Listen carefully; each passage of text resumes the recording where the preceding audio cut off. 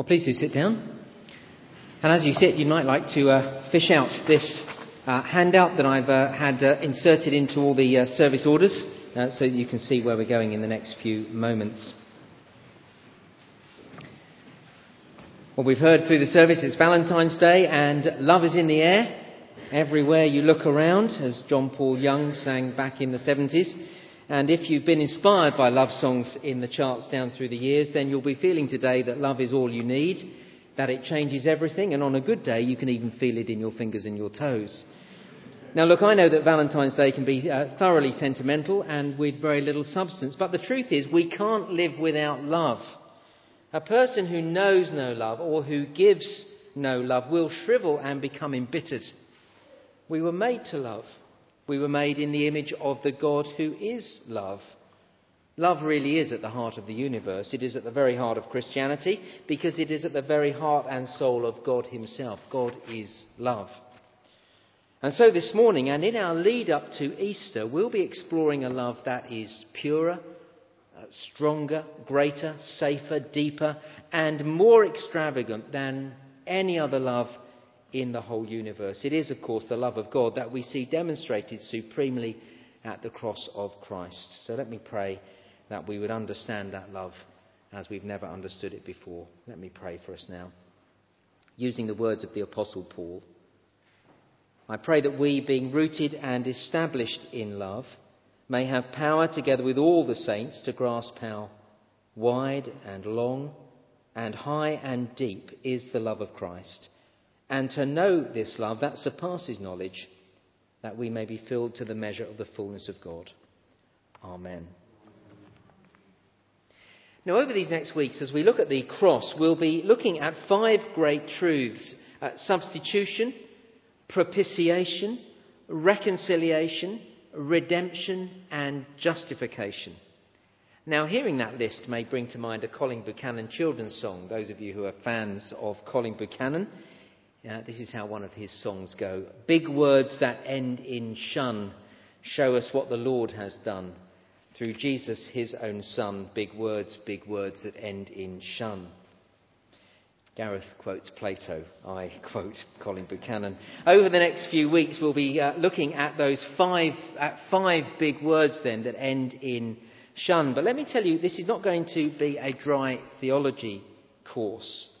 Understanding these big words that end in shun should leave us overwhelmed by the love of God. They should have an impact on us at the most profound and deepest level. You see, when people meet with me and they tell me that their Christian life isn't going very well, they'll say things like this: God feels far away, he feels a million miles away from me. Or I feel as if God is punishing me. Or I feel that God can't accept me, I feel guilty. And when you feel like that, if you're a Christian, then it spills over into every aspect of life, every part of the whole of your life. And here's the thing: the answer to those feelings is to understand these big words that end in shun. Now, when a Christian says to me, God feels far away, it is the reconciliation of the cross that they need to understand.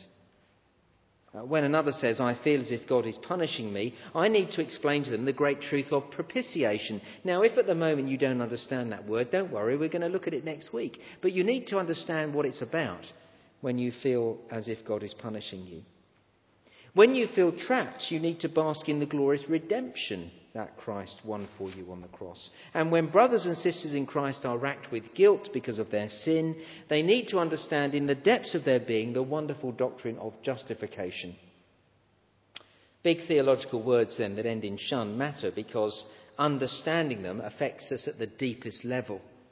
Understanding these words is truly life transforming because they tell me that I am loved by Almighty God with a love that is like no other. Let's turn then to our first big word that ends in shun. It is the word substitution. And I've put a sort of dictionary definition on the handout there. Now we start with substitution. We start here because substitution is the mechanism by which the other 4 big words that we'll be looking at come about. Let me explain that.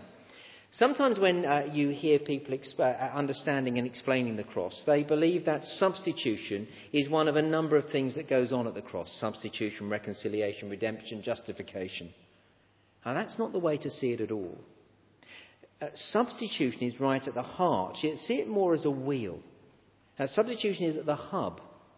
And in order for us to be reconciled, reconciliation comes through substitution. Justification comes through substitution. Redemption comes through substitution. Substitution is right at the heart of all these other things that we're going to see over the next weeks. That's why we're beginning here. What is substitution? It's remarkably straightforward. It is putting a person or thing in the place of another. Substitution happens everywhere in life, all the time, every day. It happens when I buy things from the shop. I hand over money to the shopkeeper. He gives me some goods in return. One thing is substituted for another. That's all it means. Substitution happened to me this week when someone took a job away from me, a job that I couldn't do, a task that I simply wasn't able to do myself. I'd been worrying about it for some time, and he came to see me, and as he walked out of my study door, it felt such a relief that he was taking with him a problem that I couldn't solve. He stepped in for me. He was my substitute to deal with something I couldn't deal with. Substitution. Putting a person or thing in the place of another. And the Bible tells us that Jesus is our substitute, dealing with the problem of sin by dying on the cross for us. It is a problem that we cannot deal with ourselves. So he dealt with it for us. He became our substitute. And when we grasp that, it is life transforming. Let me tell you about Andrea. Now, before I do, I need to say that over these next weeks, I'll tell you about a number of pastoral situations.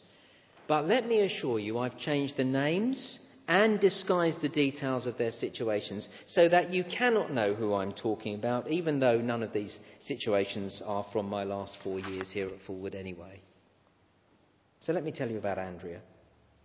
She began to get interested in Christian things in her early 20s when she was already a successful businesswoman. Things came to her very early in life. She was successful and beautiful. But although she had success, she had a nagging feeling that deep down there was something more to life.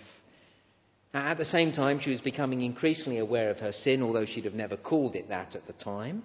But she knew that she didn't match up to God's standards, to her own standards, let alone God's. And she was aware that one day she was going to die, and she thought she was going to come face to face with Almighty God. And so she wondered what happened when we die. Now, with all those thoughts going through her mind, one evening she went to an evangelistic event that her brother had invited her to. She heard the gospel that night and she received it gladly. And for the next months, everything went well for her. And then she got swept off her feet by a work colleague who wasn't a Christian.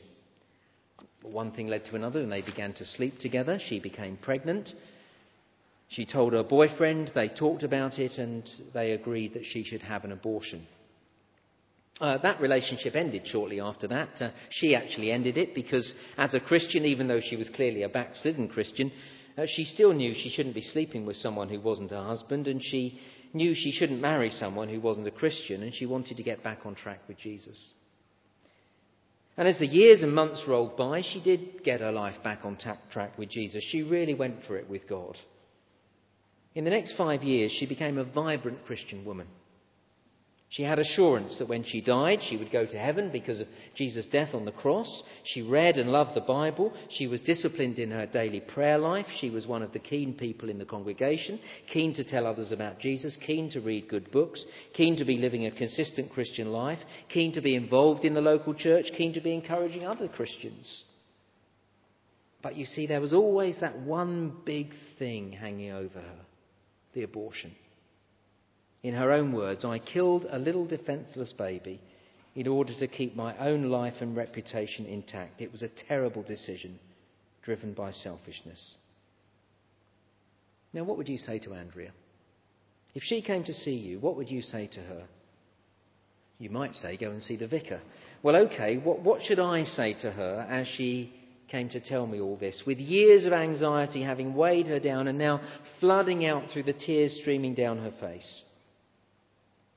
Andrea needed to understand and to believe and to grasp hold of the truth of substitution. She needed to know that Jesus was her substitute, that his death on the cross had dealt with all her sin. Not just so she could go to get into heaven to be with Jesus, but in her relationship with God now. See, substitution is right at the heart of the history of mankind, and right at the heart of the Christian gospel. Now look at these words of John Stott that I've had printed on the handout. These words alone are worth hanging on to. If you forget everything else, if you remember nothing else of these next few moments, do hold on to this quote, put it on your fridge and meditate on it often. It is brilliant.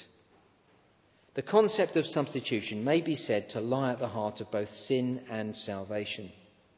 The essence of sin is man substituting himself for God, while the essence of salvation is God substituting himself for man. Man asserts himself against God and puts himself where only God deserves to be. God sacrifices himself for man and puts himself where only man deserves to be.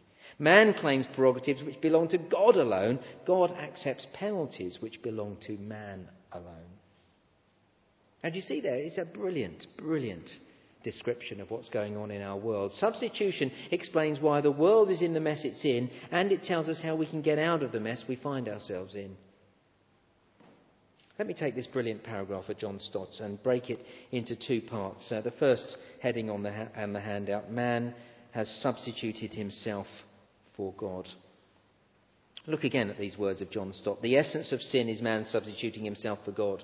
Man asserts himself against God and puts himself where only God deserves to be. Man claims prerogatives which belong to God alone. Now you see, we see all that in the early chapters of Genesis. In Genesis chapter 2, verses 16 and 17, God told Adam, do you remember this? He told him what he could and could not do in the Garden of Eden. He told him not to eat of the tree of the knowledge of good and evil. And God told Adam that if he disobeyed him, he would die. But Satan said, chapter 3, verse 4, you will not surely die, for God knows that when you eat of the tree, your eyes will be opened and you'll become like God, knowing good and evil. You won't die, you'll be like God. That's the heart of sin, wanting to be like God. Knowing good and evil, in other words, being the person who decides what's right and wrong. As someone cleverly put it, sin is not so much law-breaking, but law-making. See, sin is saying, I'll make up the rules.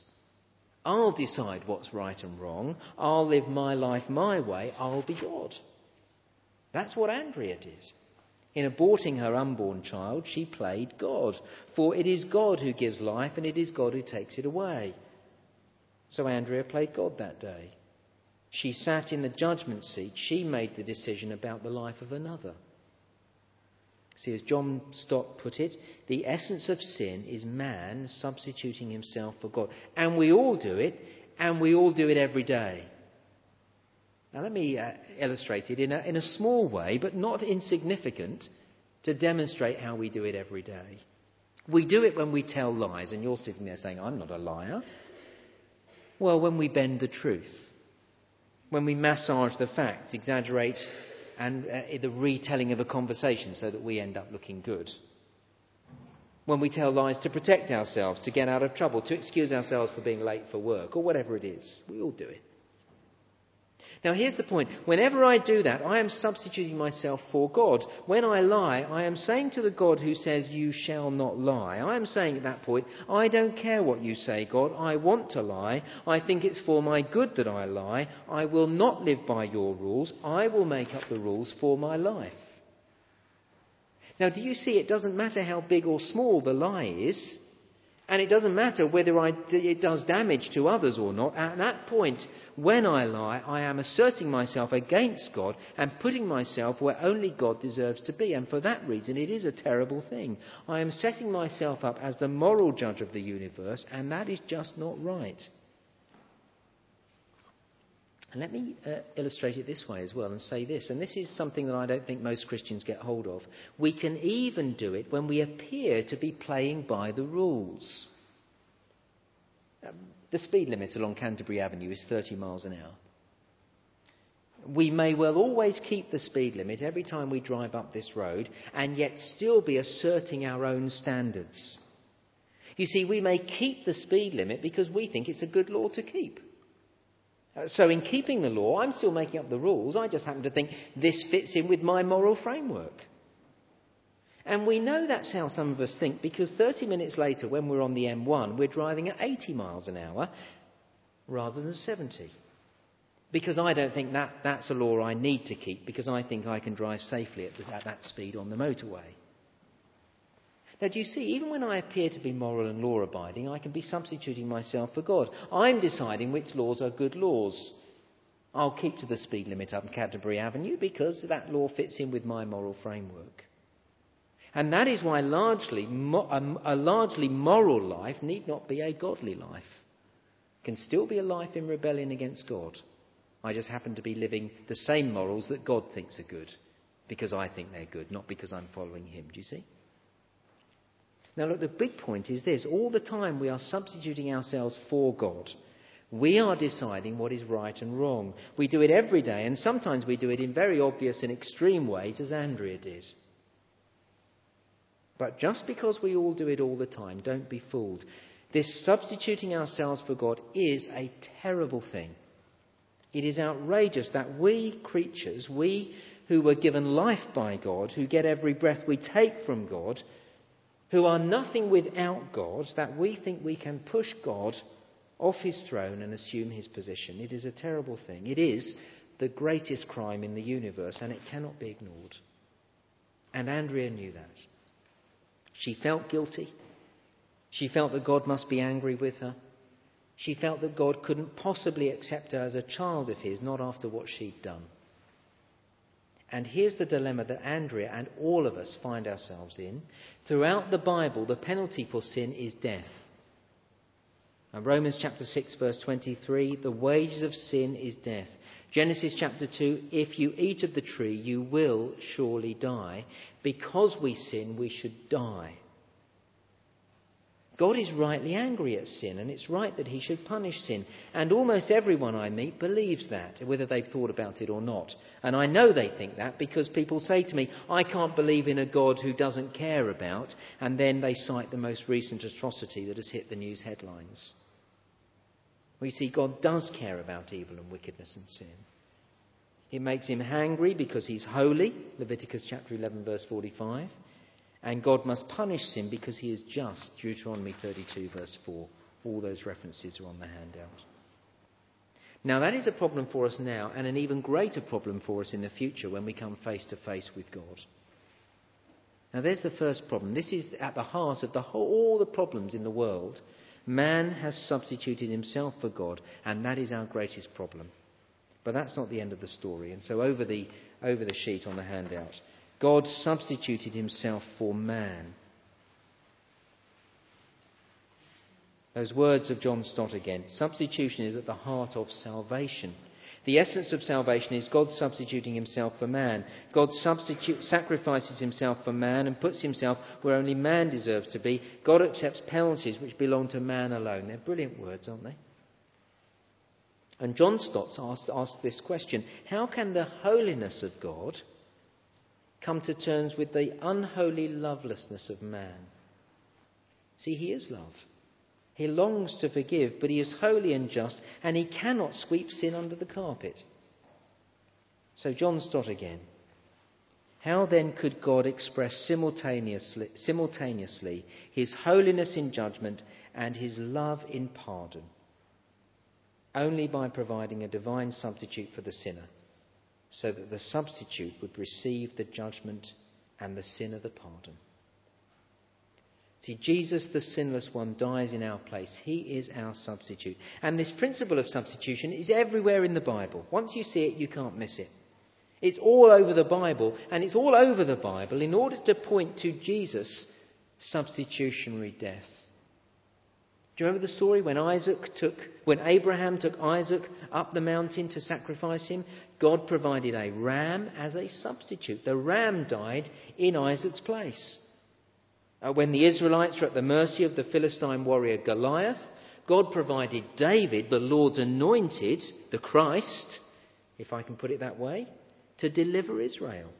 David was Israel's substitute, fighting and winning the battle that they could not win. And then take the central Old Testament event, the Passover. Exodus chapters 11 to 13. We'll be remembering the Passover at Easter, of course. You remember the Passover? where a pure, unblemished lamb was killed, its blood put on the doorposts of the household, and the angel of death, seeing the blood of the lamb, passed over the house rather than brought death and judgment upon the household. And so the lamb died so that the firstborn of each household wouldn't have to. And that's why hundreds of years later, John said of Jesus, "Behold the Lamb of God who takes away the sin of the world." It's why Peter wrote, "You were redeemed with the precious blood of Christ, a lamb without blemish or defect." Substitution is everywhere. Substitution is at the heart of the Old Testament sacrificial system. Do you ever read the Old Testament? Do you ever read the Levitical law and wonder what on earth is going on with all of that? At the temple, Old Testament believers were to bring bulls and rams and goats and lambs and pigeons and doves to be sacrificed. What was all that about? It would have been a very bloody affair. The Old Testament sacrificial system would have had blood everywhere, all over the altar. It would have been horrible. What was all that about? Those birds and animals were to act as substitutes for the sin of the people. And every time an animal was sacrificed, it said to the believer, sin matters. God is holy, he cannot tolerate sin. God is just, he cannot just overlook sin. Somebody must die, you see, for sin. But it also said this, God is love. And he has made provision for your sin by providing a sacrifice to die in your place. And of course, Jesus was the fulfillment of the Old Testament sacrificial law. The Old Testament sacrificial law was always pointing to one who would finally be the supreme sacrifice that meant there would need be no more sacrifices ever again. And so he sacrificed himself, not animals, once for all, not repeatedly. Incidentally, and I didn't say this in the first service, that's why that is not an altar. Do not call it an altar. The cross is the altar. Jesus has died once for all. We don't make any more sacrifices again. Now, Peter understood this when he wrote this. Christ died for sins once for all, the righteous for the unrighteous, to bring you to God. Do you hear the sacrificial language? Christ died for sins once for all, the righteous for the unrighteous, to bring you to God. There is only one way that you and I can be brought to God, through a substitution.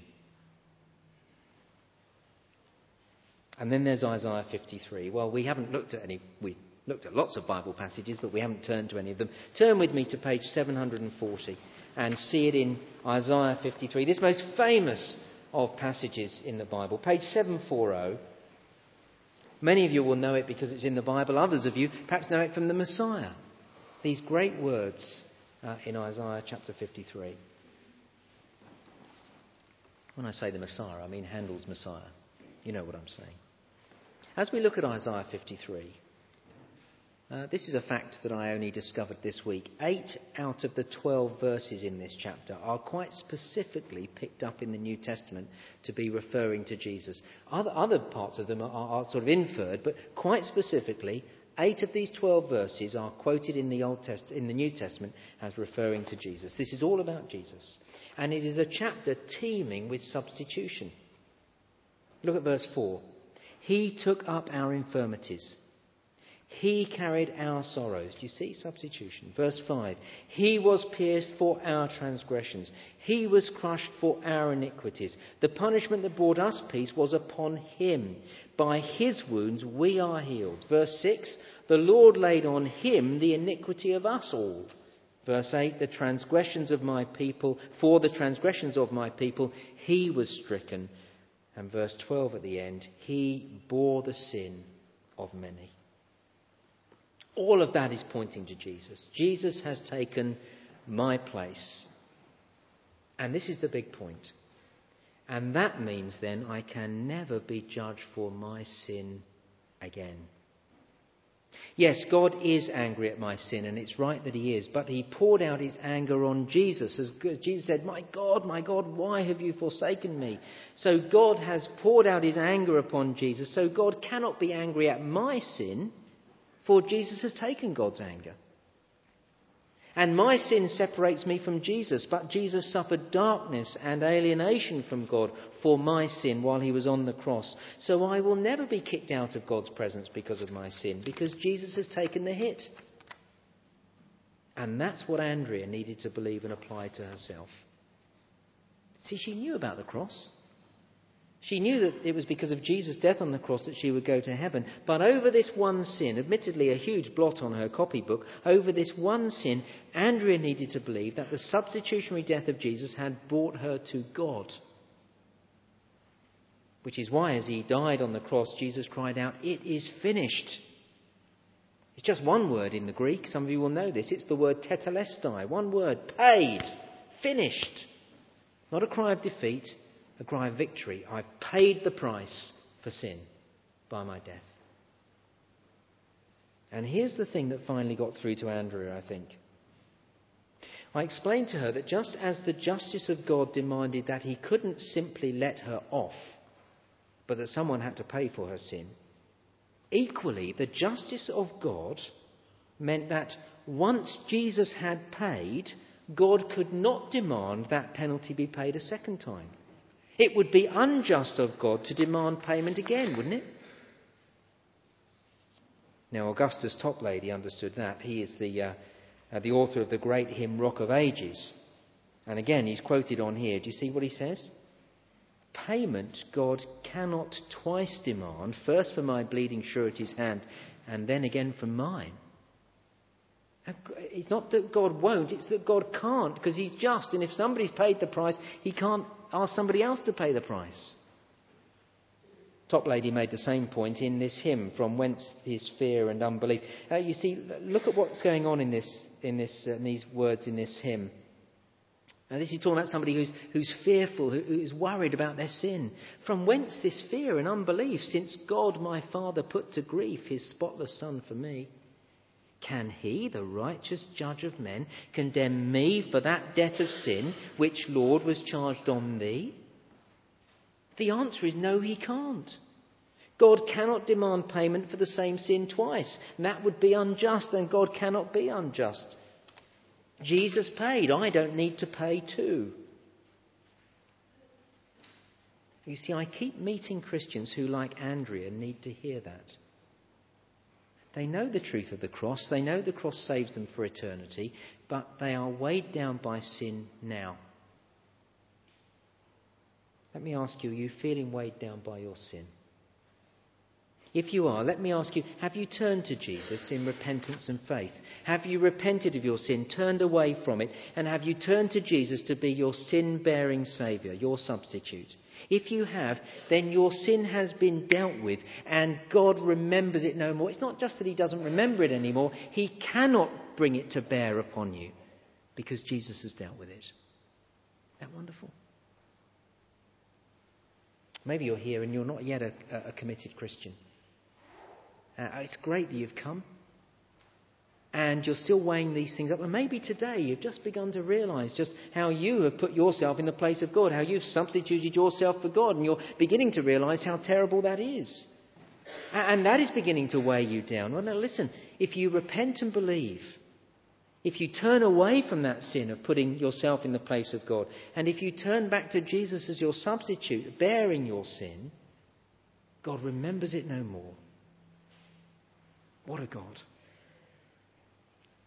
But to grasp as I close just how loving this God is, don't miss who it is who pays for our sin. See, again, to go back to the top of page 2, God substituted himself for man. God substituted himself for man. Substitution, if it is understood properly, tells me that Jesus must be fully man and fully God. You see, for God and man to be reconciled, we need the God-man to bring us back together. 1 Timothy chapter 3 is the verse. Jesus must be fully man to represent mankind, you see, to live the life we cannot live, to be the perfect sacrifice. For mankind must pay for his sin. And yet here's the point. If Jesus were only man, then God would be unjust to take an innocent third party and sacrifice him. Imagine Jesus living this perfect life that no one else has ever lived, but he's just a man, and then God says, oh, I'll take you and you can bear the sin of the world. That would be totally unjust, wouldn't it? An innocent third party. And that, incidentally, is exactly the problem with the Jehovah's Witnesses, because they believe that Jesus died on the cross for sin, but they don't believe he's God. Then they believe in a very unjust and wicked God who takes an innocent third party to die on behalf of everyone else. No, the astonishing wonder of Jesus' substitution is that Jesus is God. And so on the cross we see that it is God himself who took the initiative to deal with mankind's sin and to take upon himself the punishment that we deserve. That's where you see how much God loves you. On this Valentine's Day, look at the cross to see the extent of God's love. That while we were still powerless, as it says in Romans chapter 5, while we were still powerless, while we could do nothing to help ourselves, God, the one who had been wronged again and again and again, acts in self-sacrificial love to bring us, his enemies, back to himself. Stand amazed. There is no other love like this. Well, let's pray together.